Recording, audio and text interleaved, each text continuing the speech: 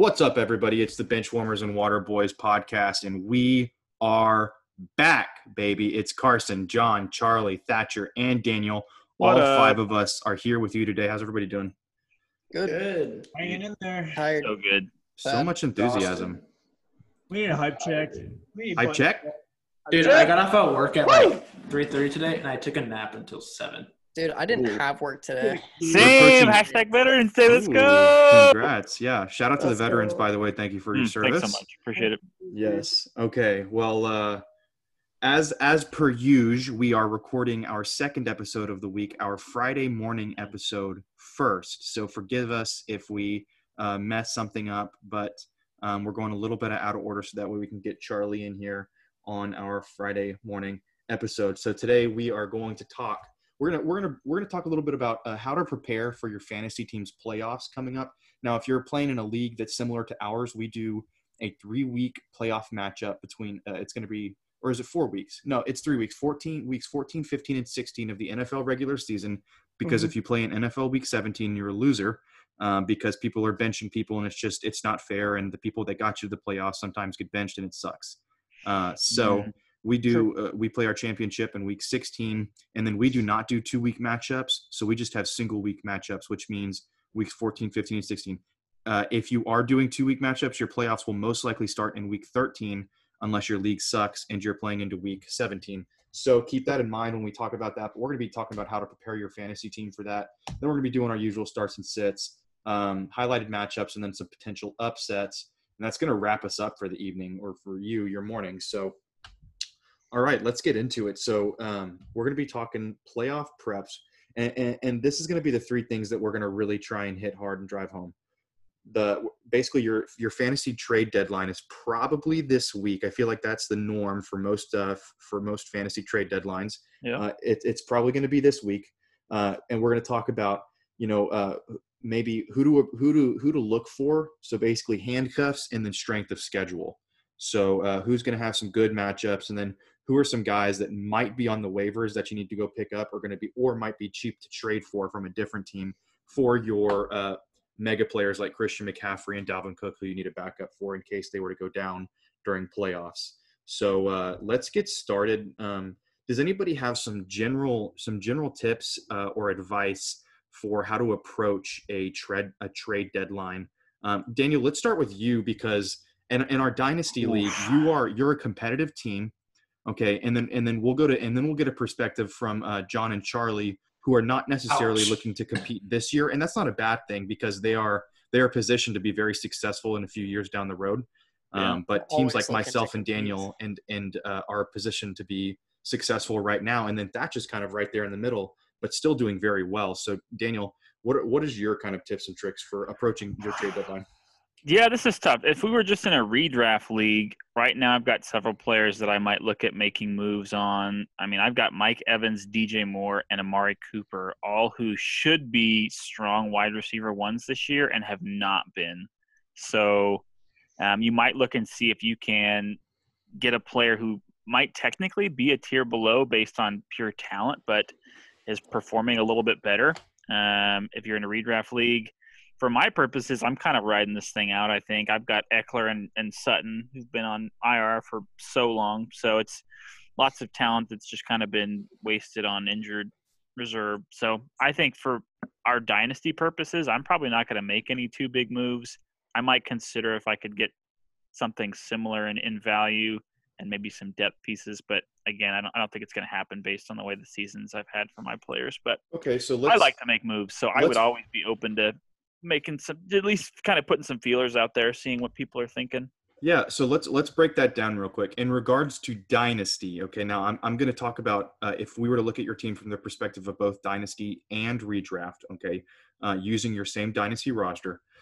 So in regards to dynasty, the reason you're probably not going to make any moves is because you recognize that you have a lot of young talent on your team, and because it's dynasty, we're worried about now, but we're also worried about a few years from now because you keep your roster, and so you don't really want to make any moves because you're confident that these guys are going to bounce back in the future, and you probably won't get super fair value if you were to make a trade to win now. Is that kind of how you feel? Yeah, I mean, it's like with dynasty trades, if you make a move that's really drastic and maybe benefits you very much in the short term, well, if that has a very negative connotation in the long-term aspect, it might not actually be worth looking at unless you're confident that will get you towards a win. So Yeah. for me, I don't want to just blow up my team and try to win all this year and then next year just be awful. Yeah. So as John knows very well, sometimes in Dynasty, it's not about winning this year or maybe even next year or the year after. Or the year after. But Or okay, really ever. let's talk Until about we if this were a redraft league. Okay, redraft is completely different because everybody is always trying to win right now. There's no reason to delay for the future because there is no future. You're just going to draft a completely new team next year. Okay, so Daniel, how would you approach this trade deadline with these players that are underperforming? Because age doesn't really matter at this point. All that matters is production right now. How do you think you would approach this trade deadline if this were a redraft league where next year doesn't matter? Yeah, there was a couple guys that I was kind of looking at. Let me pull things up here. Honestly, looking at some of these guys, if you want some really stable running back depth, I mean, Todd Gurley and David Montgomery are not guys that are very exciting, but they tend to just deliver stable numbers, and we're not really getting that in the RB position right now. So, I mean, it might be that you can get them for a cheap enough price tag that it could be worth it depending on how deep you are at receiver.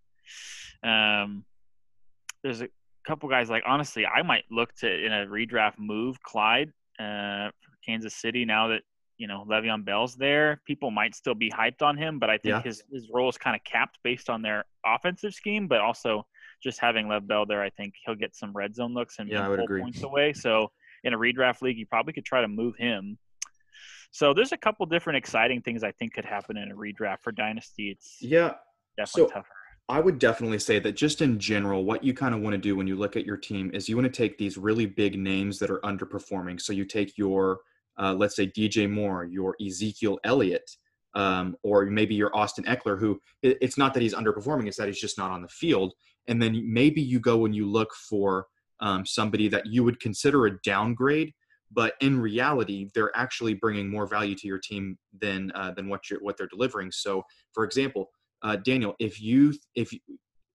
but the thing is you have to try and find that line of what is acceptable. So, Daniel, Austin Eckler is projected to be out for probably at least another 2 to 3 weeks, maybe even as many as 4 or 5 more weeks. So we may not even see him until, week 13 or 14. And so would you be willing to trade it? Now you're in a situation where you're pretty comfortable that you think you're going to make playoffs. I think we would agree on that. I don't think missing playoffs. I think you making playoffs is more probable than missing playoffs. So if this were a redraft league, what is the lowest price you would be willing to take for Austin Eckler? So would you be willing to trade Austin Eckler straight up for David Montgomery? This year, probably not. Just looking at how some of these other top teams are doing and the points that they're putting up on a consistent basis, I don't think that getting David Montgomery for Eckler would put me at a point where I feel like I could win this year. So I don't think I'm making that move.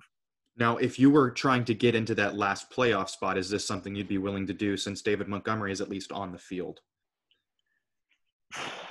Probably not. I think I'd rather get into playoffs and take that L. Interests me. So for me, I think I would be willing to make that deal. Where do the rest of y'all stand on that?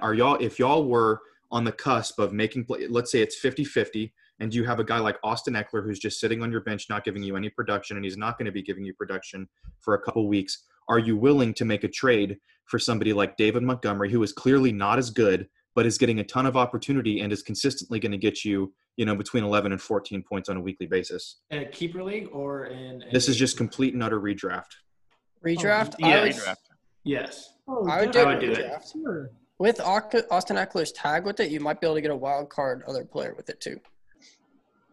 Yeah, definitely. I mean, especially if you're trading to a winning team potentially. So like Thatch right now is 7-2. He's leading all of us, I believe, in Dynasty right now, and he can afford to maybe eat a couple weeks. So what he could do is maybe if he were the guy that had David Montgomery, he doesn't, but if he did have one of these middling running backs who is healthy and consistent, and myself or Daniel are really, really needing to make a push to get into the playoffs, Thatcher could eat eat a couple losses if he needed to, because he's probably going to make playoffs anyway, and he can afford to wait for a guy like Austin Eckler to come back when he's healthy. So Thatcher, now let me ask you this question. On the flip side, would you make that kind of deal? Would you trade like a Ronald Jones, maybe even like a Chris Carson, a David Montgomery for an Austin Eckler who is not going to be playing for a couple weeks?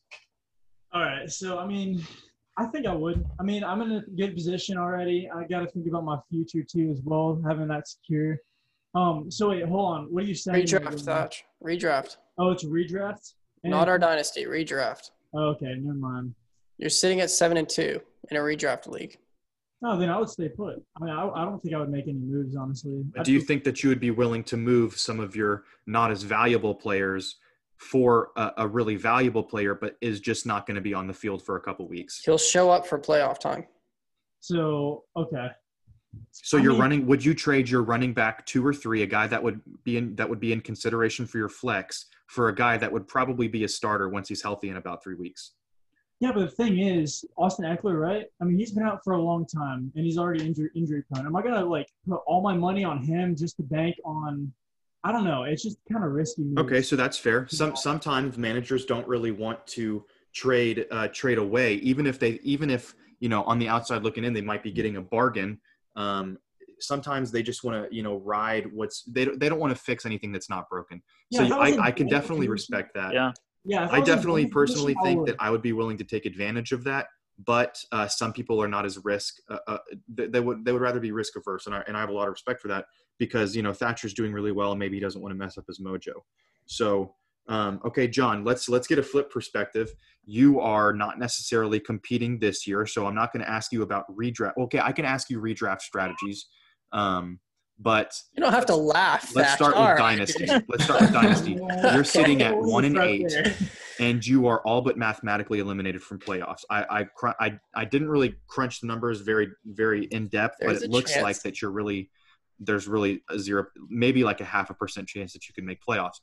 So assuming that you don't make playoffs, how are you approaching the trade deadline differently than somebody who's in the hunt? Honestly, the issue is I've got a lot of really good, because my team, I dumped my team last year over the summer for a whole bunch of picks. And so all those picks, I only got 1 or 2 running backs out of it. And I don't have running backs, but I have a whole bunch of young wide receivers and a whole bunch of really good young wide receivers who I feel are going to thrive next year after. So it's debating on how much I want to lose on that to maybe get a new running back, or if I want to try and trade for a pick and try and get a new young running back. So honestly, I may just stay put, just because I know I'm not going to win this year or next year or ever. But I'll just hold on, just because I want to see how they all perform next year. It's not happening this year. Yeah, I will say I'll vouch for John. We make a lot of fun of John for him being really bad this year in Dynasty, but he's not lying when he says he has a lot of really, really impressive young talent. I mean, let's just go over the list of your rookie wide receivers that you have: Jerry Jeudy, CeeDee Lamb, Chase Claypool. Am I missing any other? Justin Jefferson, Laviska Shenault. Those are just some names to mention who are all of the top rookie wide receivers. So, I mean, you really have a lot of talent going forward. It's just not really working for you to win a championship this year. But also, to be fair, you weren't expecting that. So, so you really are. You're a perfect example of what setting up for the future looks like, and kind of just calling it in on this year.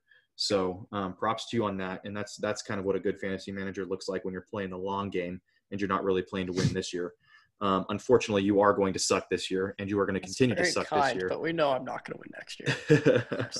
But you're set up to be much, much better. I'm Carson. You are. Hey, I have a lot of confidence. Once you get another RB, we'll be fine. I have a lot of confidence in you. Okay, but now that we've kind of discussed how 2 teams on different ends of the spectrum are approaching the trade deadline, let's just kind of talk about some specific strategies. So let's talk about strength of schedule first. Okay, is everybody familiar with the idea of targeting for strength of schedule? Yeah. Yes. So basically, just to explain this to our listeners, it basically means that you're targeting individual players who look like for the rest of the year going into playoffs, have an easier schedule, have easier matchups for certain skill positions. Okay, so do y'all have any players in particular, before I just list off some of the teams that have good strength of schedule by position? Are there any players in particular that y'all are keeping an eye on? A good trade target actually might be Lamar. I know he's had kind of a rocky year, but their schedule is stupid easy for the end of the year. Yeah, it is. And I feel like he's gonna bounce back. I think they're just kind of floating through the beginning of the year. They don't have a bad record, but they're also not showing off like they did last year, which was kind of they weren't gonna hold that. But people, if they're upset or tilted with Lamar, I would go for Lamar and kind of shoot while he's kind of low right now. So if you have someone who's holding Lamar, was hoping for a lot better, you may be able to play into that because their schedule is stupid easy for the end of the year. Yeah, I would definitely agree with that. I mean, the whole idea of trading for somebody is usually you're doing your best to try and trade for a player that is underperforming that you expect to bounce back. And that's just kind of the general idea of what trading looks like in fantasy football. Let's go over strength of schedule by position. So let's start with running back. I'm going to do running back and wide receiver, and then tight end, and then quarterback. So running backs, what I'm going to do is and how to define strength of schedule is every single team that I'm going to list has, I'm going between weeks 11 through 16. So this would be the week after this current week. So we're talking about week 10 is the upcoming NFL week. I'm going to be talking about a week 11 through 16. So that's going to be preferred championship week, right?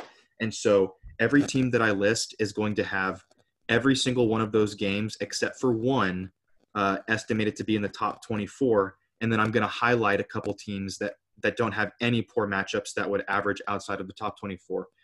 So running backs, Seattle, San Francisco, the Los Angeles Rams all have relatively simple schedules except for one matchup through those few weeks that have an average of outside of the top 24 in average points for their running back position.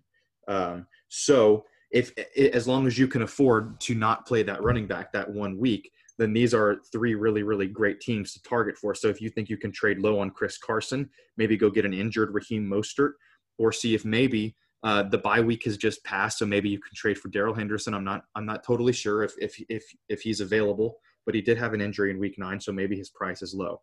Now there are 4 other teams who have a great schedule. They have 0 games against an opponent that has held running backs to more or to less than top 24 numbers. So basically what I'm about to say is every single matchup that they're going to go against, their matchup is very good because everybody has averaged at least finishing as a top 24 running back. So the Broncos, the Dolphins, the Lions, and the Bears. So let's talk about, because a couple of these teams are a little shaky in their running back room, especially the Broncos, Dolphins, and Lions. So the Broncos have Melvin Gordon, Phillip Lindsay. Okay. Even with this easy schedule, are you willing to trade for any of these guys? Yes. Who would your target be? Would it be Melvin? Yep, because I have him and I need people to come take him. I would target Phillip for PPR. So you would target Phillip for PPR. Yep. Now, this is an easier schedule, so it would be harder to shoot your shot. But the good news is that because it's hard to shoot your shot, they're probably going to have a cheaper price tag. So maybe go take a shot, see if you can go grab one of these guys on a bargain. So then the Dolphins, this is an interesting situation because Myles Gaskin is on the short-term IR, so he's going to be out. And he's not going to be back until week 12. So if you think you can trade super low, he has been very consistent. He's been like David Montgomery on steroids, a ton of opportunity, not super talented, but definitely producing better than David Montgomery. So maybe if you can afford to wait a couple weeks, he would be a cheap trade target. That would be great. The Lions, Daniel, you're our resident Lions fan. Has DeAndre Swift kind of taken the role? Would you say that he is the main guy? We're definitely getting to that point. It seems like more and more he's showing his talent above the other people they have in the RB room, but it just seems like they're still kind of running a little bit of a committee approach. So his ceiling is capped a little bit by that. He's definitely going to deliver the most consistent numbers in the last 3 weeks. I think he's actually been pretty solid. Let me see if I can pull that one up real quick. I was confused why they gave Adrian Peterson more touches than him.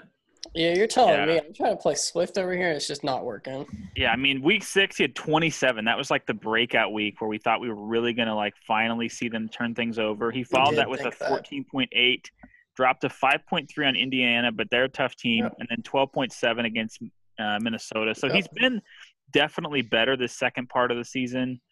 I think moving forward, you can count on him for a little bit more consistent production, probably going to be in that 12 to 15 range. Would y'all consider him to be a trade target? Because after hearing that, I'm actually very encouraged. I would. Because Indianapolis is a very good run defense. Yeah. And so that's expected. Yeah. The only thing that gets me worried is the fact that they have 3 running backs. Let's say Kerryon's going off. I feel like they just kind of feed the hot hand. Adrian Peterson, for some reason, still gets the bulk of the carries. Yeah, but just like the Broncos, that could be to your advantage, because if you're confident, then if you're confident that you think he's going to be the main guy with this easy of a schedule, then maybe he doesn't need 20 touch. Maybe he doesn't need 20 opportunities. Maybe the other thing you have to think 14 about or 15. is the Lions and how they're not a good football team and how they play from behind most of the time. Is he really going to get that many? He may have a lot of touches in the first half, but he's definitely the best receiving option though out of that backfield too, and he has gotten several touches that way. So I mean, he stays more relevant in the games where they have to switch the offensive scheme. Yeah. So I would definitely say if you want to take a shot on trading for a potential RB2, I think that he's a really great option. And then of course there's the Bears. The Bears, it's pretty much David Montgomery or bust. Now he is in concussion protocol. We are going to be talking about that on our Thursday episode. So hopefully you've heard that by then, that he is in concussion protocol, but I would expect him to play, because unless it's like a really, really bad concussion, it takes less than a week to get back onto the field. So trading for David Montgomery, I think he's not the best running back. He's not the most efficient running back. And he's probably not going to be a starter past the next year or two, but he has a very easy schedule. And if you can trade for him, you probably should, because he is probably going to be the definition of a running back too going forward. Would y'all be willing to trade for David Montgomery? I'd pick him up. At this point, I want my consistent points, and consistent running backs are hard to come across. So Are there any names for the running back position that y'all would consider that are doable? I mean, everybody wants to trade for Alvin Kamara, Dalvin Cook, so we're not going to talk about those guys. But are there any names that I missed? Kenyon Drake, possibly, coming off an injury. You could try and swing Ronald for him. Ronald's a roller coaster. And, one name right now that I keep kind of trying to figure out the value of is Jonathan Taylor. Like, he's a tough person to figure out right now because of the way their backfield is shaping out. His recent play has not been good. I think he's not reliable this year. Honestly, he's one that's like, man, in a redraft league, do you move him? Because you probably drafted him really high. I'd move him in a redraft league. Yeah, I'm glad you brought him up. Yeah, I'd move him in a redraft. In a keeper league, though, I'd probably keep him. The Lions actually have one of the easier strength of schedules as well, but I left them out because I just feel like you can't really rely on any of them. You don't really know who the guy is. I feel like Frank Reich doesn't really trust Jonathan Taylor, which is weird because he was, very highly touted coming out of college. Yep. And so if you are a believer in Jonathan Taylor, then you need to go get him now. This is your opportunity to really go for it. I actually sent Bryce, who's in our Dynasty League, a message, and I said, listen, man, I know that you like Jonathan Taylor, and I know that you spent a lot of capital on him. But if you look at the way that they're using him, he's had plenty of opportunities to be good, especially with, the few weeks where Nyheim Hines was out, Jordan Wilkins was on the practice squad. And then Marlon Mack hasn't seen the field since week 1. And Jonathan Taylor still has been very bad. And usually, rookie running backs are not the rookies that struggle in their first year. It's usually wide receivers and tight ends. And so rookie running backs usually slot right in and are very decent. And Jonathan Taylor has not been that. So I actually recommended he trade him in Dynasty. Now he wants to hold on to him. I don't think I could convince him. I wasn't trying to trade for him. I actually don't want Jonathan Taylor. I don't think I'm willing to take that risk, especially since I'm a team that wants to win now. So that's something. I just give my 2 cents on. You got John's take on being a bad team at the trade deadline. This is how I'm viewing the trade deadline, and I think John probably views the same way. But me and him and the bad teams in the league, especially in the keeper league, have all the leverage right now, especially trading away our good people, because we don't have to. And I'll just say, if you're a contending team, you should make every trade possible to make that push towards the championship. I was in the championship last year, and now I'm probably not even going to make playoffs. And so I kind of wish I would have done a little bit more at the trade deadline. Yeah. But for me and John, we need to take advantage of getting as many picks as possible. I'm not really even looking for anyone in return because running backs are so hard in keeper leagues to get right now, especially ones that make a difference on your team. Mm-hmm. And so that's why I got rid of Chris Carson a couple weeks ago and just got as many picks for him as possible. So yeah, you are a bad team right now, and especially in a keeper league, just remember you have all the leverage and just get as many picks, high-end picks as possible. Yeah, that's a great point because when it comes to playing for a championship, the way that you should be looking at your dynasty or any kind of fantasy football league in general is the future is not as important as a championship today. So we're all playing for championships.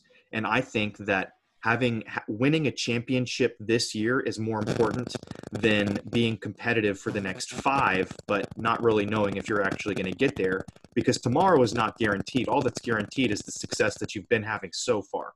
And so if you can afford to trade away some picks to get somebody that you know is going to be a difference maker that can put you over the edge to get a championship, then you need to be willing to make that trade. And I know that it's really scary because that could really, really screw with your future. But winning, like I said, winning a championship this year is more important than draft prospects for next year. Okay, so then let's move on from strength of, or no, we're going to go on to wide receivers for strength of schedule. We're going to move a little bit faster because I don't want this to take the entire show. But wide receiver teams with wide receivers that have a good strength of schedule. The Rams, I put an asterisk next to the Rams, Bengals, and Bills because they don't have any games with anybody outside of the top 24. But with one game outside of the top 24, the Colts, the Bears, the Raiders, the Eagles, and the Ravens. So guys like Marquise Brown haven't been super involved. Maybe if you wanted to take a shot, he could be someone to look for. Guys like Travis Fulgham, maybe for the Eagles, maybe you can trade for him. The Raiders, I don't really know who you want to take a shot with, but maybe Henry Ruggs. And then the Bears, I don't know if you're going to be able to trade for Allen Robinson, but if you can, I would, because this man deserves the Nobel Peace Prize for having 3 back-to-back 1,000-yard seasons with the quarterbacks that he's had. So bless his heart. Hopefully he gets a good quarterback because he's going to be a beast. But I mean, I know that I was looking in redraft to trade Kenny Golladay for Allen Robinson to see if I could do that, because even though I think Kenny Golladay might be more talented, Allen Robinson, not only is he healthy, but he has a way easier schedule. So maybe look to see if you can take your talented guys who have a really tough schedule and then trading maybe one tier down for a guy that has an easier schedule. I don't know if everybody is willing to do that. I think in certain situations that's acceptable. So are there any wide receivers out of that list of people or anybody that I missed that you think you could really, really target and could get for cheaper than they're worth? I think you could target Devontae Adams. I think you gotta look at their owners and then just evaluate. But I think he should be a trade target up there at the top. What about names like let's say John Brown, Cole Beasley? I don't Cole Beasley. Cole Beasley. Cole Beasley in your flex right now for the Bills, like if you are in need of somebody just to get you consistent production, he's a great flex spot. Like John, have you started him recently? Not these past 2 weeks. I called these past 2 weeks. Oh wait, I lied. I think I played him 2 weeks ago, and I got burned on that week. But every other week before that, dude. All right, so here, Cole Beasley is actually really sneaky. Where is he? Week 1, he had 9, 12, 16, 12, 11, 14, 22, and then 4, and then 6. He's dropped off. So honestly, he'd be another consistent one like a David Montgomery, except for as a wide receiver. So his most 2 recent weeks were 4 and 6? Yeah. Now that's because John Brown came back. So then the target probably should be John Brown. Yeah, but okay. So you then could hope that John Brown gets hurt again, and then you can go back to Cole Beasley. Oh gosh. Okay, so I'm going to say the list of those teams one more time. We're not going to talk about all the receivers on all these teams, but if you want to know what strength of schedule, what teams have good strength of schedule for targets to trade for, then look for receivers on the Rams, the Colts, the Bears, the Bengals, the Bills, the Raiders, the Eagles, and the Ravens. I will say the one team I will quickly highlight before we move on to tight end and quarterbacks is going to be the Colts. The Colts don't really have a number 1 receiver anymore, so you're really just taking your shot because T.Y. Hilton has kind of been irrelevant. So I would say maybe if you're going to take a shot, I think I would probably lean towards Michael Pittman Jr. He hasn't done anything, but that's because he's been hurt. But he is a rookie. This man has incredible metrics. He's humongous. He's fast. He's a downhill threat or a downfield threat, and he's humongous. So he's great in the red zone. And Phillip Rivers is very familiar with those types of players, a la Mike Williams. So maybe give Michael Pittman a shot if you have an extra bench spot. Okay. I will say a sneaky pickup is you mentioned the Rams, Josh Reynolds. I picked him up in our keeper league, and how's he been doing? I'm curious. I haven't looked at since week 6. He's been getting a lot more targets. I mean, week 6 against the 49ers, who have a good defense, he got 12. Against Chicago, who has a good defense, he got 15. And against Miami, he only got 8, but he did have 9 targets. That was also a rough game for the Rams, though. Yeah. I will say one thing to keep in mind is that Tyler Higbee has also been out, so they haven't been running 12-man personnel. So that could be the reason. So when Tyler Higbee comes back, Jonathan Reynolds will probably be irrelevant. But if Tyler Higbee is out, keep an eye on that. Or Josh Reynolds will probably be. I will give you Scotty Miller and Cole Beasley for – No. I don't know who it is, but it's probably not. It's probably going to be another person didn't want DeAndre Hopkins for Miles Sanders. For Pittman. No. Person values running backs really high. He has all of them. Well, Charlie, you also weren't willing to do straight up. And I was also only willing to make that move if Bryce was going to trade me Jonathan Taylor, but now I don't want Jonathan Taylor. DeAndre Hopkins. Yeah, I know who DeAndre Hopkins is. I don't think you do. I think you're pulling a bill, dude. Well, DeAndre Hopkins hasn't been that good in fantasy. Speaking of the D-Hop trade, dude, now Johnson's in concussion protocol. That's really panning out for y'all. Yeah. Yeah, because I've totally been a fan of Bill O'Brien. You were really a fan of that trade. His freaking general manager moves. So, okay, let's talk tight ends. There actually aren't a lot of teams with at least relevant tight ends to begin with an easy schedule, except for one, and it's Austin Hooper with the Browns. And this is a perfect shot because he has been injured, and he actually hasn't been very good except for the last week or two before he was injured. And that's because Odell Beckham went down. And so Austin Hooper might even be on your waiver wire. And if he's not, he might be a cheap trade target.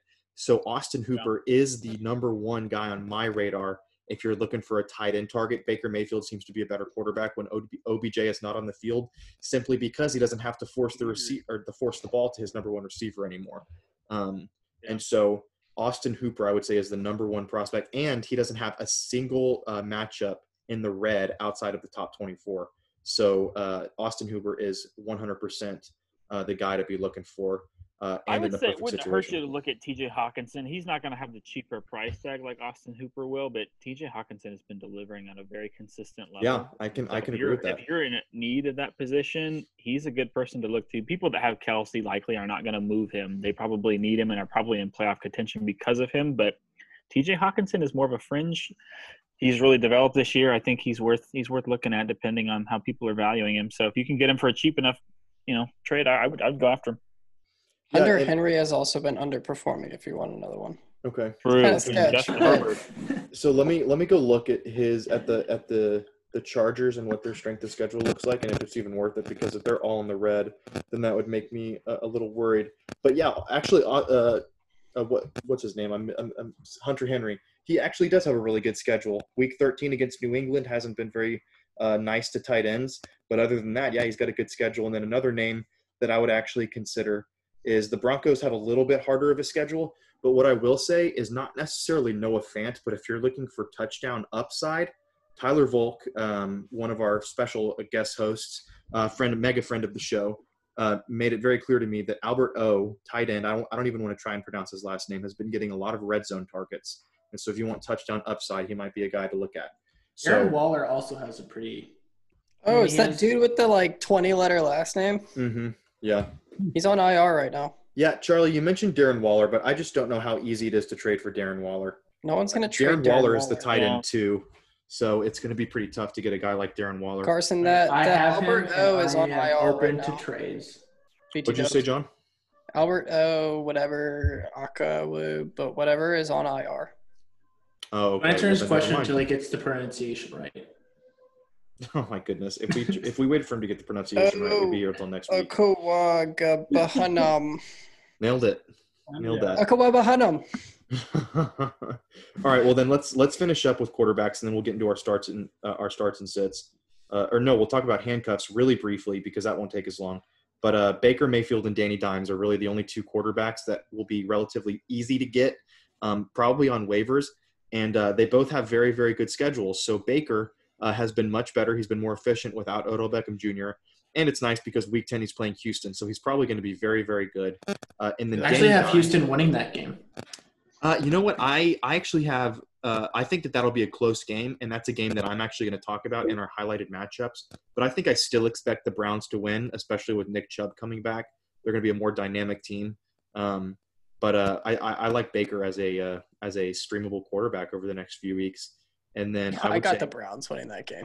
Y'all have no shot. Yeah, I've got the Browns too. Would y'all agree with Baker having being a potential spot start for the next few weeks? Do y'all think he'd be willing to last week he dropped a 7. He dropped a 7 against the Raiders. The Raiders are a sneaky good defense, though. Or 2 weeks ago. I don't know how good the Raiders are. The Raiders gave up a butt ton of points to a rookie quarterback. He's got Tennessee and Baltimore coming up. And I'm not saying go trade the farm for him to be your starter, but I'm just saying that if you need I'm staying away from Baker.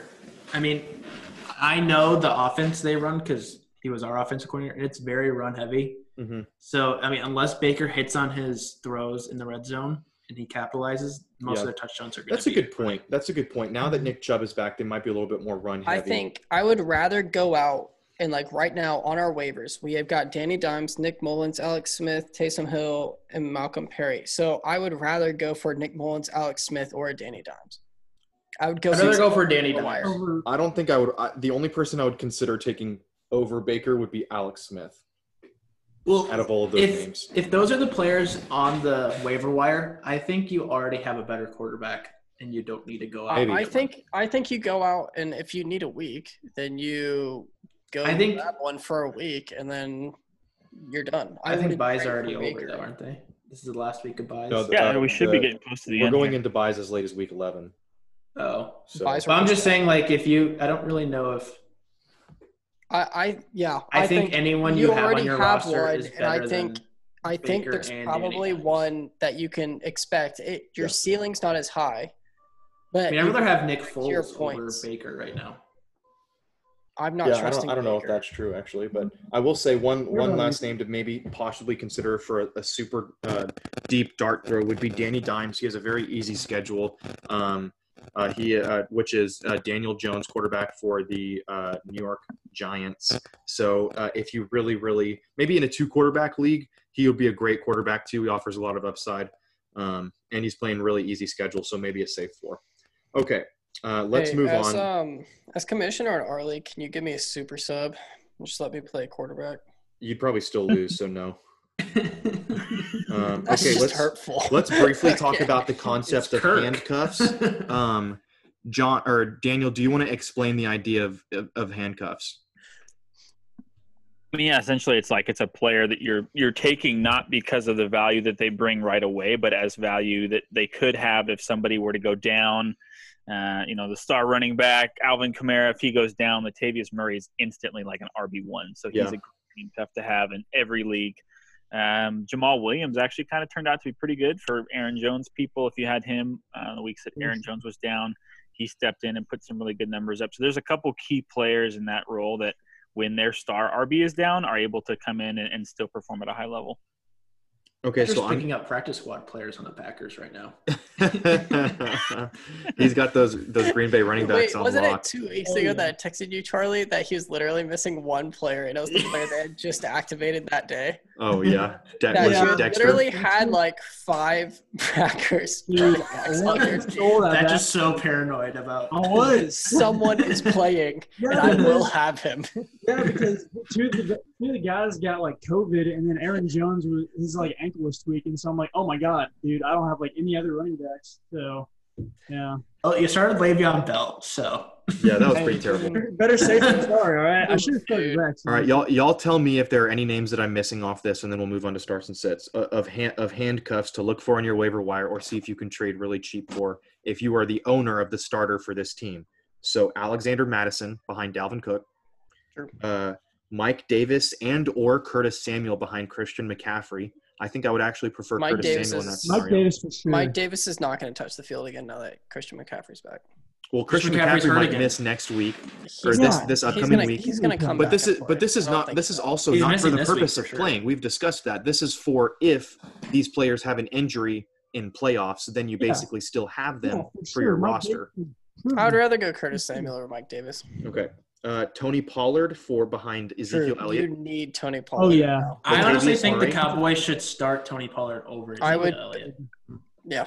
I would They're agree. playing Zeke too Yeah. much there. I Zeke think is it's not time to move performing. on from Ezekiel Elliott. I don't think he's been explosive since 2018, and he's just costing the team a lot of money. And he looks like an Ewok. So He does look like an Ewok. He Actually, he did looks y'all like the see he got longest rid of the yard afro? cheerleader. did you really? see? He did played you see without the the picture? afro. Someone posted a picture of him with a reporter where he had the Yes. crop top, Yeah. and it said that he looked like he was a cheerleader from the longest yard. It's so For true. the Like, convicts. All right. Well, Latavius Murray behind Alvin Kamara, Jamal Yeah, Williams behind true. Aaron Jones, and then I would say Giovanni Bernard behind Joe Mixon. Yeah. Outside of Now, those yeah. guys, I don't know if there's a lot of other really valuable handcuffs that you know right are going to now. be the main guy.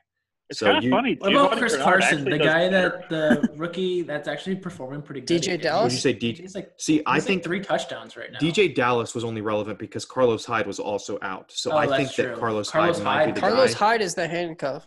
But even then, I would say because DJ Dallas was able to perform, I don't know if Carlos Hyde would be the handcuff. So it would. I Look think like a they're too split. weird of a committee back. I think you shoot your shot with Chris Carson, and past that, it's a dart throw. Exactly, which is why I wouldn't label any kind of handcuffs behind them, which stinks because also you would think that there would be a handcuff for the Steelers because that's usually how it works. John, No. who would you say is the number 2 behind James Conner? Because it doesn't really feel like there's a bona fide 2. Like Right there now, has they're been in trying past them years. both, and I feel like Benny is the better running back right now. He's the Definitely. downhill running back, but they're giving him the worst play calls. They're trying to get Anthony. Their offensive coordinator sucks, by the way. Just straight Oh, up. 100%. I They're would horrible. run 4 wide receivers every play. That is what is working. I When would- we watched the game, they were having Jalen Samuels yeah, as I've the wide receiver 3, and literally didn't every even have fan Juju in the and game. Everything I was reading has no idea why they're doing that. I don't know why Jalen Samuels is still on the team. I would say Benny is the handcuff right now, but Anthony McFarland last game, if they give him the touches he did like last game, he may overtake Benny. But I don't know what's going on with him right now just because our whole run game right now is not good. No Devin Singletary if Zach Moss goes down. They're like a 1A, 1B. Is that Carson, would you define either one as a handcuff? Zach players? Moss or Devin Singletary?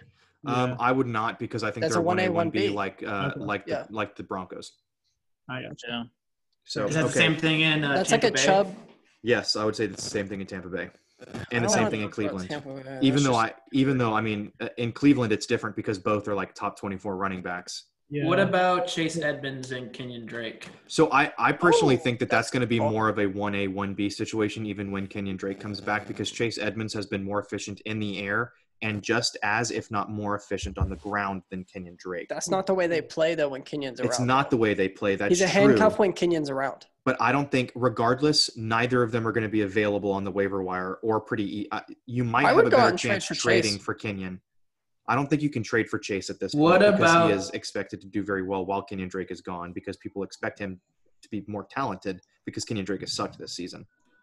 What about Josh Jacobs? And is it Devontae Booker or Jalen Richard as the backup? That's the problem is you I don't think really know Booker who it is it right now, but question mark. I Okay. think Booker is what they have listed and what they say.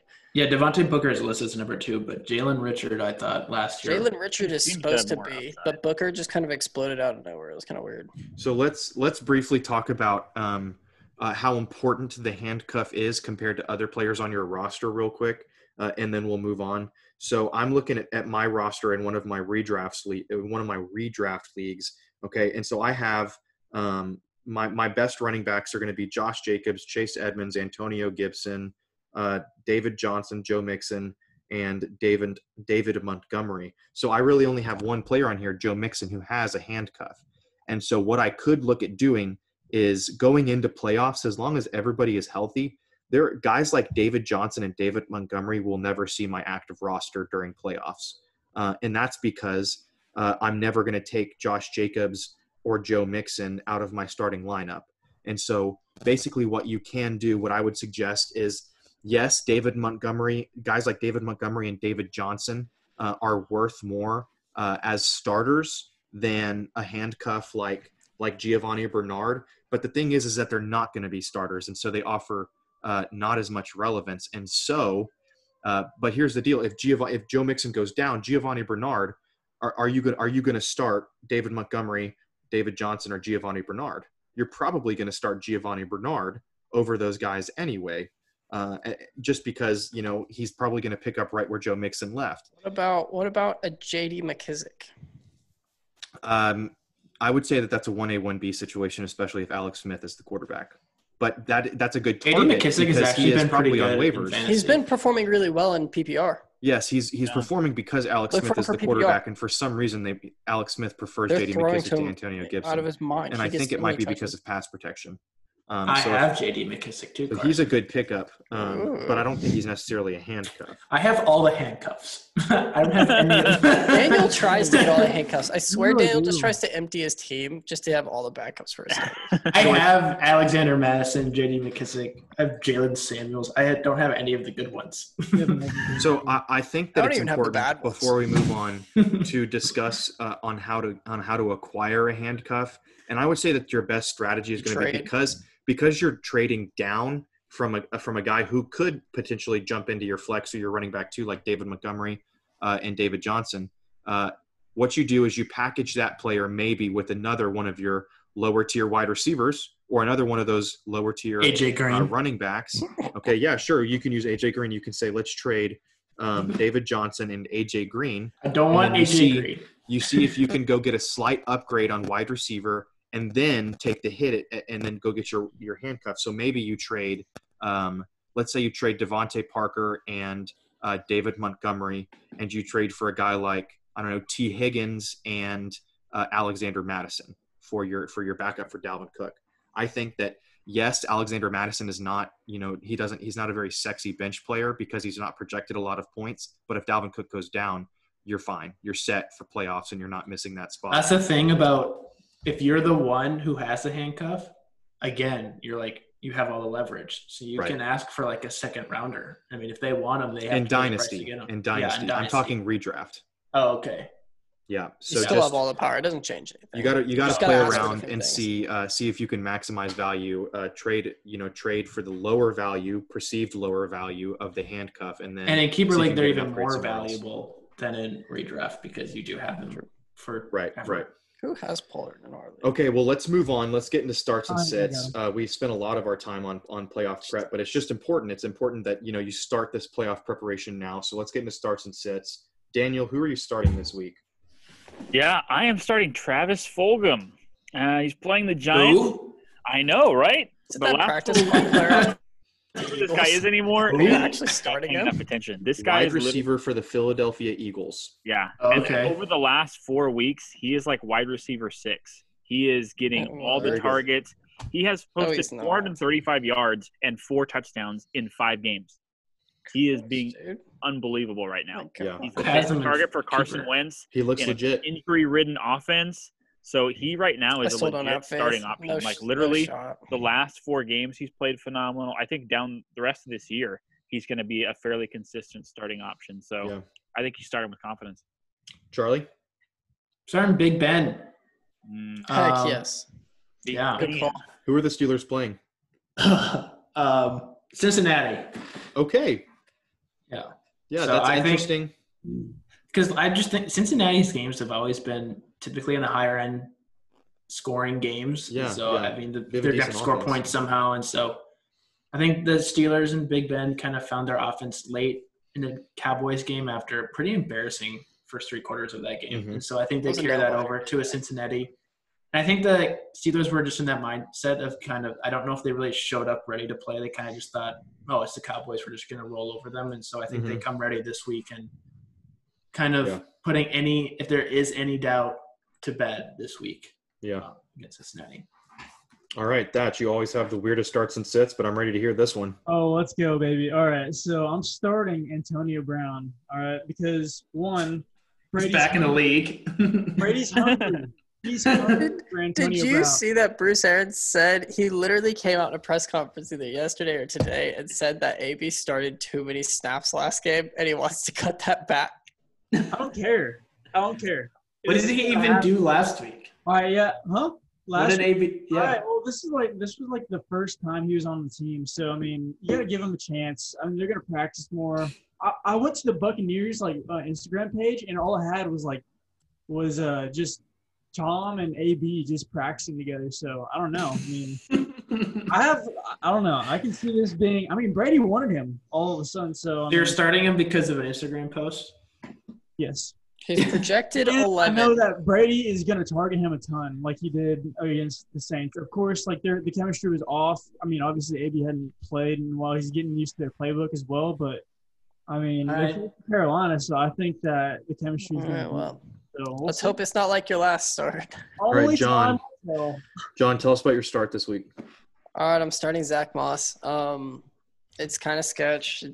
But he led the Bills last week in rushing. Devin Singletary this one's not as much for Zach Moss. It's that Devin Singletary saw 2 carries for a yard last week, and he caught 3 for 3 for 33 yards. But I'm not trusting Devin Singletary. I think Devin Singletary's kind of gotten over the hump. Devin Singletary has scored. It's 5 games in a row now that he scored single digits, and that Zach Moss is just looking better. So I think Zach Moss is looking better, especially for PPR. He's getting those goal line touches, which are hugely important because if they stumble into the end zone, that's worth a ton. And Devin Singletary is not getting those goal line either targets or carries. So I'm starting Zach Moss this week. Yeah. All right. Well, I have 2 different starts just to kind of mix it up. Number one, I'm going to talk about Curtis Samuel first. Wide receiver for the Carolina Panthers against Tampa Bay. And the reason I'm really choosing him is because Christian McCaffrey has been declared out for week 10. And so Curtis Samuel has been better and more efficient as a running back than Mike Davis. So he's probably going to get more carries than Mike Davis, if not very comparable amount of carries. And he's being involved in the passing game. So he's getting the best of both worlds. He's been very efficient and very good for the last 2 to 3 weeks. So I think that you can confidently start him at least one more week. I'd be hesitant when Christian McCaffrey comes back in the future. But as we did see in this last week, he was still very involved. So just be mindful of that. Keep an eye open on that. And then I would say my other start is going to be Jared Goff versus Seattle. Now, I know that this is kind of a stinky pick. Jared Goff has not been the best. He just hasn't been as good as he was in their Super Bowl year. But I will say that he is going up against a defense that is on pace to not only be the worst passing defense in history, but be the worst passing defense in history by giving up more than 1,000 yards than the current worst defense in passing history. So Seattle has just been abysmal defending passes. And so Jared Goff has 2 incredible receivers in Robert Woods and Cooper Kupp. So he is going to be able to get the job done. Even with Jamal Adams back last week, Josh Allen was able to just completely torch Seattle. So definitely don't be afraid to start Jared Goff. He might throw you a pick, but I wouldn't be surprised if he has 3 or 4 touchdowns and over 300 to 350 passing yards. So he is definitely going to have the opportunity. And it's even juicier because Russell Wilson is probably going to be able to stay involved and keep the score high for them to continue to need to put on points. So I think you can confidently start Jared Goff. Okay. Excuse me. Okay, let's move into sits. Daniel, who you got for us? Yes, sir. So I'm sitting Jonathan Taylor, and he's a guy we talked about as being kind of a question mark right now in that backfield. There's just a lot of variables. He's had, honestly, considering what Marlon Mack was able to do last year, he's got a very similar to, talented line, and he hasn't really been able to replicate those same numbers. And I would say that he's actually a better receiver too than Marlon Mack. So it's kind of disappointing, honestly, the year that he's had thus far, and the last couple of weeks have just been abysmal. So going up against Tennessee, pretty strong defense there. The way that their offense has been leaning kind of away from him, they don't seem to trust him as much anymore. I think he's a pretty easy sit here, and I think there's better options. Yeah. It kind of hurts, though, to have to sit Jonathan Taylor, considering where you probably drafted him, but hopefully you've got some other depth options. Yeah, I would agree. Okay, Chuck, This is interesting. You're kind of following up last week. You started all of the Steelers wide receivers. Now you want to sit an entire receiving core. Tell us about it. Do it. Yep, I'm sitting all of the Vikings wide receivers. If you're not named Dalvin Cook, you're probably not going to do much on Monday Night Football against the Bears. They never win in Chicago. Kirk never performs on Monday night.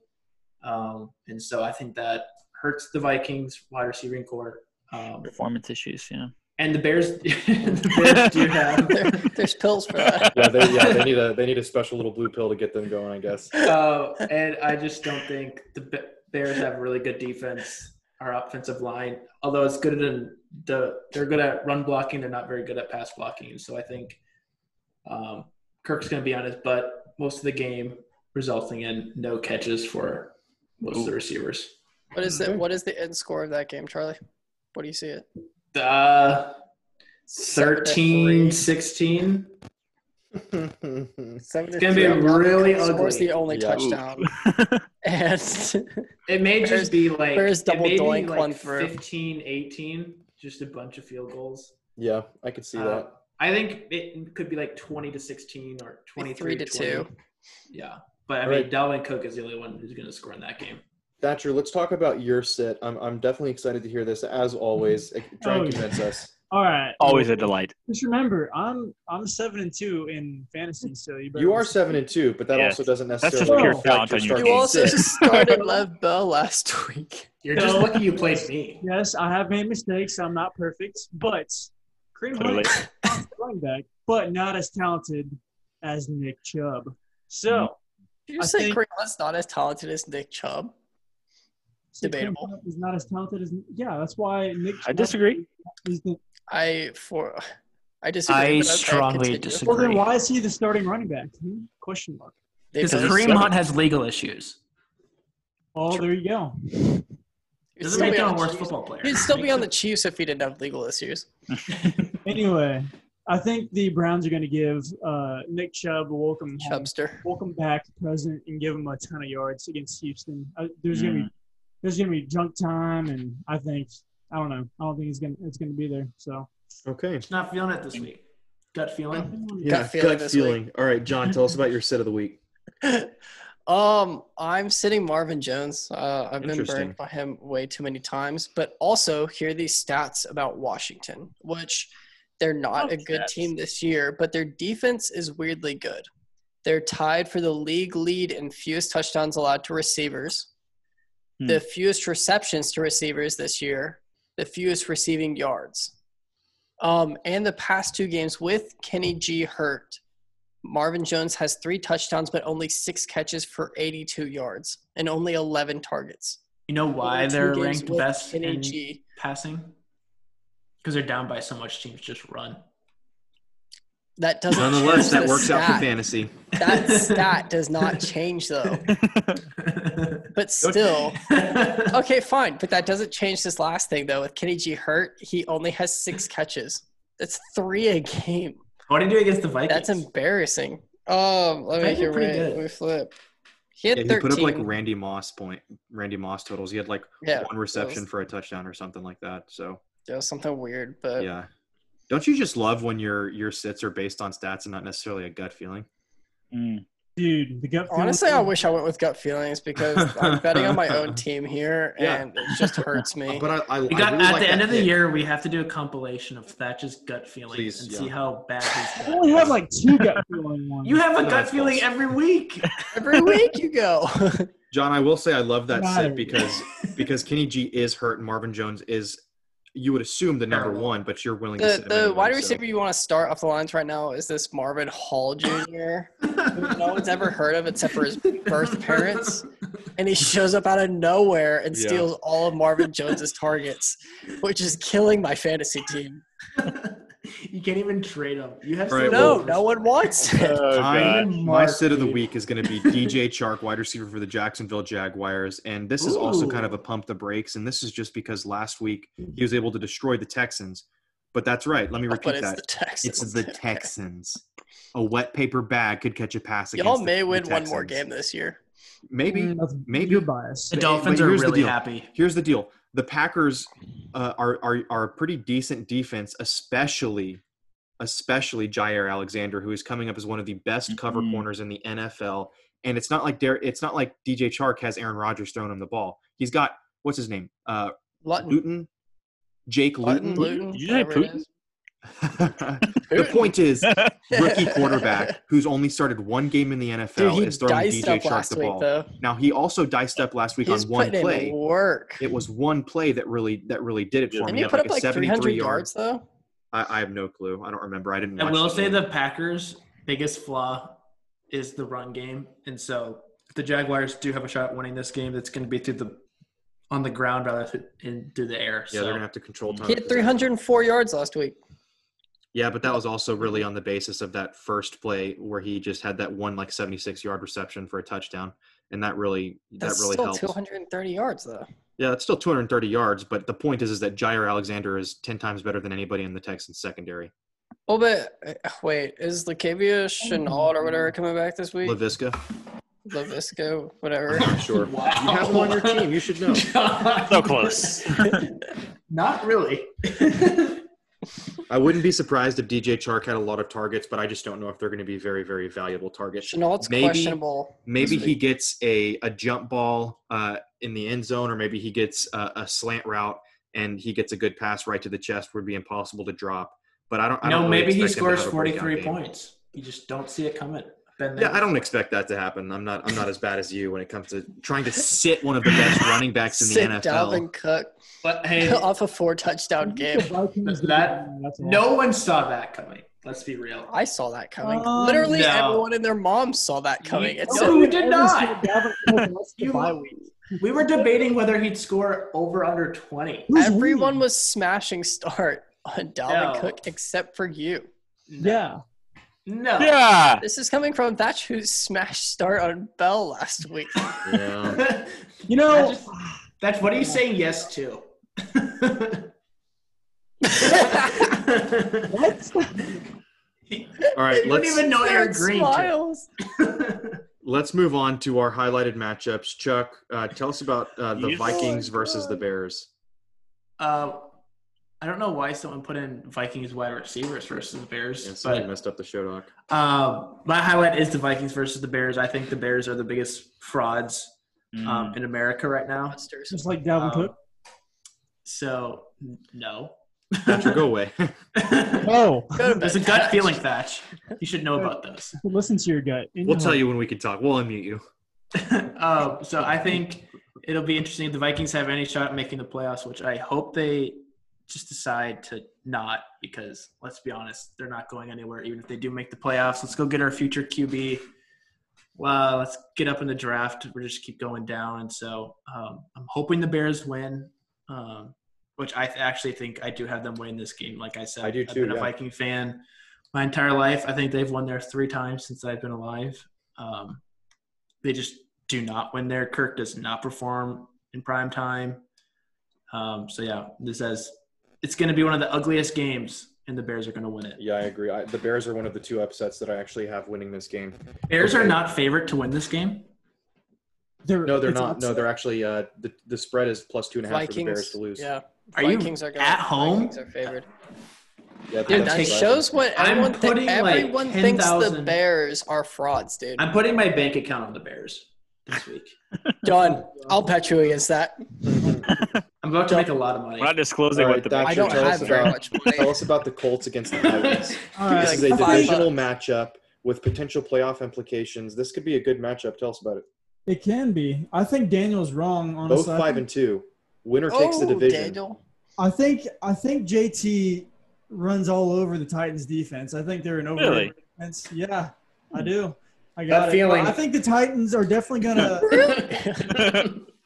I think the Titans are definitely gonna beat the Colts for sure. I mean, because Ryan Tannehill's a top 10 quarterback. So, but that's for Tyler Volk right there. Debatable, dude. And I mean, he's proven me right. So, but no, he hasn't. But go on. No, that's about it. All right. That's all it. right. I respect that. I don't think that Ryan Tannehill is a top 10 quarterback, but I think he's top 15. So, Tyler, I'm sure we get to debate that soon enough. Okay. Isn't Tyler the one who also said Justin Herbert is going to be horrible. He did, and I called him out on that this last week. So, Tyler, I hope you're listening to this episode. Charlie just called you a dummy. Daniel, tell us about the Seahawks against the Rams. Oh, Here's yeah. This is for this Justin game. Herbert. I mean, this is going to be, I think, a high-scoring one for sure. Seattle's defense gives up a lot of points. They just had a tough game against the Bills. They really need to get a win here, kind of get some momentum back. They don't have a very good record, though, playing the Rams, especially under McVay. It looks like the Rams are 4-2 against the Seahawks with McVay coaching. And so historically, the Rams tend to match up better. I think they do have a stronger defense. I think, Jared Goff has a good chance to put up a decent number of points here, and I think the better defense could win out. So I don't know. This could be a really, really close game. I haven't really actually picked who I think is going to win this one, but I've been going back and forth. This is a tough one for me. I have Seahawks winning that. I think I actually took the Rams winning. I'm not betting against Russ. I have not bet against Russ all season, but last game.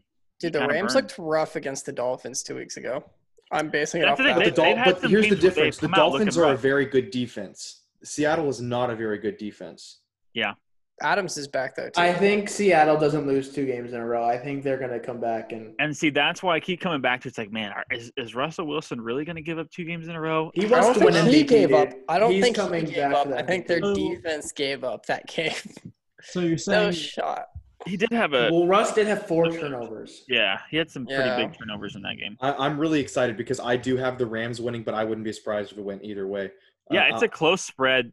I think it's like 2.5 is what things are looking like right now. So a lot of people are going back and forth on this. Yeah, the spread is actually less than that. It's 1.5. Oh, it's 1.5 now. Yeah, and the Rams are favored. Oh, Rams are. Oh, yeah. Rams this is a tough one. I think it really could go either way.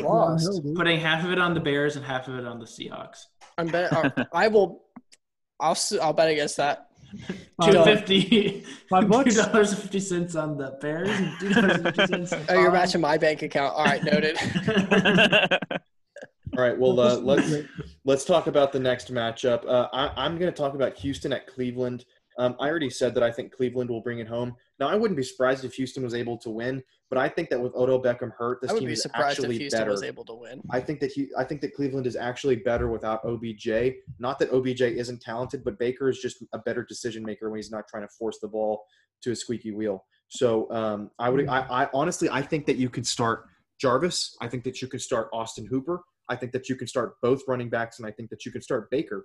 Now, on the flip side, I think you can do the same thing for Houston. I think you can start. Brandon Cooks, Will Fuller, and you can definitely start Deshaun Watson, and I think you can start the starting running back. Now, here's the thing: David Johnson is in concussion protocol, so if Duke Johnson is the main guy, I would take Duke Johnson, especially for the revenge game narrative, because he came from Cleveland.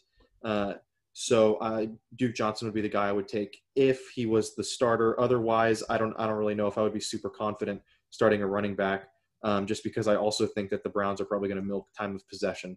So it's probably going to be more wide receiver heavy for the Texans. But I'm going to take Cleveland winning this game, although I wouldn't be surprised if Houston won. John, wrap us up. Tell us about your Bills versus the Cardinals. Yeah. So I have Bills versus Cards. I don't think Cards lose back-to-back. I think the Bills are such a roller coaster of emotions. I can't bet on the Bills. I think when they are playing together and playing as a complete team, they are one of the top teams in the league. But that is weird to watch because they've barely beaten the Jets. They lost to the Chiefs. They lost to the Titans. They got destroyed by the Titans. But when they're looking like a complete team, I mean, you watch them beat the Seahawks. I was surprised to see that the Cardinals were favored. I was too, honestly. I had the Bills winning this game. I actually also have the Bills. I have the Bills winning this game. I think it'll be a good game, though. I think it'll be a great game. I don't think the Cardinals will lose. I think the Cardinals are always at home. I feel like every time I watch the Cardinals because Arizona's right in the middle of the – it's not right in the middle, but it's like kind of close. So everyone But they only have 8 home games, but I feel like every time I watch them, they're at home. Yeah. When are they ever on the road? I don't know. Half the year. I feel like the Bills the Bills are like a better Bears, dude. I feel like they're kind of sketch like the Bears. I think they have a good defense, but I think they have a quarterback. I think they're better Bears. I think they're the kind of Bears team sketch. with a respectable quarterback who can get the ball to his weapons. Yeah. Sure. Yeah. All right. Well, let's cap off then. Are there any potential upsets that y'all think are real I possibilities? almost called the upset of the year. I had the Jets beating. He had the Jets over the Patriots. Did you really? I did have the Jets. Wow. That makes sense though. That makes sense though, because I heard the narrative of if the Patriots let the Jets sweep, then the Patriots are pretty much guaranteed the first overall pick, and they go get their guy at quarterback to fill their Tom Brady role. But I will say the reason I didn't expect it is because Bill Belichick is regarded as the best coach of all time, and he's playing to win. Yeah, I mean, I thought it was going to happen. They were 20-10 at half, but then Charlie texted me, and I thought he was out of his mind. And then I went to check it, and he actually had the Jets over the Patriots. Yeah, I almost did. That'd have been crazy. But this week, I don't know. I don't really count these as upsets. Did you see they're Lions so and close. Redskins? There's no favorite in Lions and Redskins. Yeah, it's actually even. I'm actually taking the Redskins to win that game with Alex Smith having time to prepare as the starter. I have the Lions, dude. I had the Lions winning. I had the Lions, and then I was like, okay, Alex Smith is a good quarterback, and the Redskins are a good team. Dude. Did you see his pick he threw? That was straight to the defender. I don't think that Did Alex Smith. Did he throw that with his eyes closed? Alex Smith has never practiced as the starter this year, though. And I would say that Alex Smith is still a good quarterback. I don't think that he has half a leg. I think that he's good. He may not be as mobile as he used to be, but he's still as smart as he used to be. He's definitely smarter than Kyle Allen. That pick, dude. They were driving down, and he threw it straight to the defender.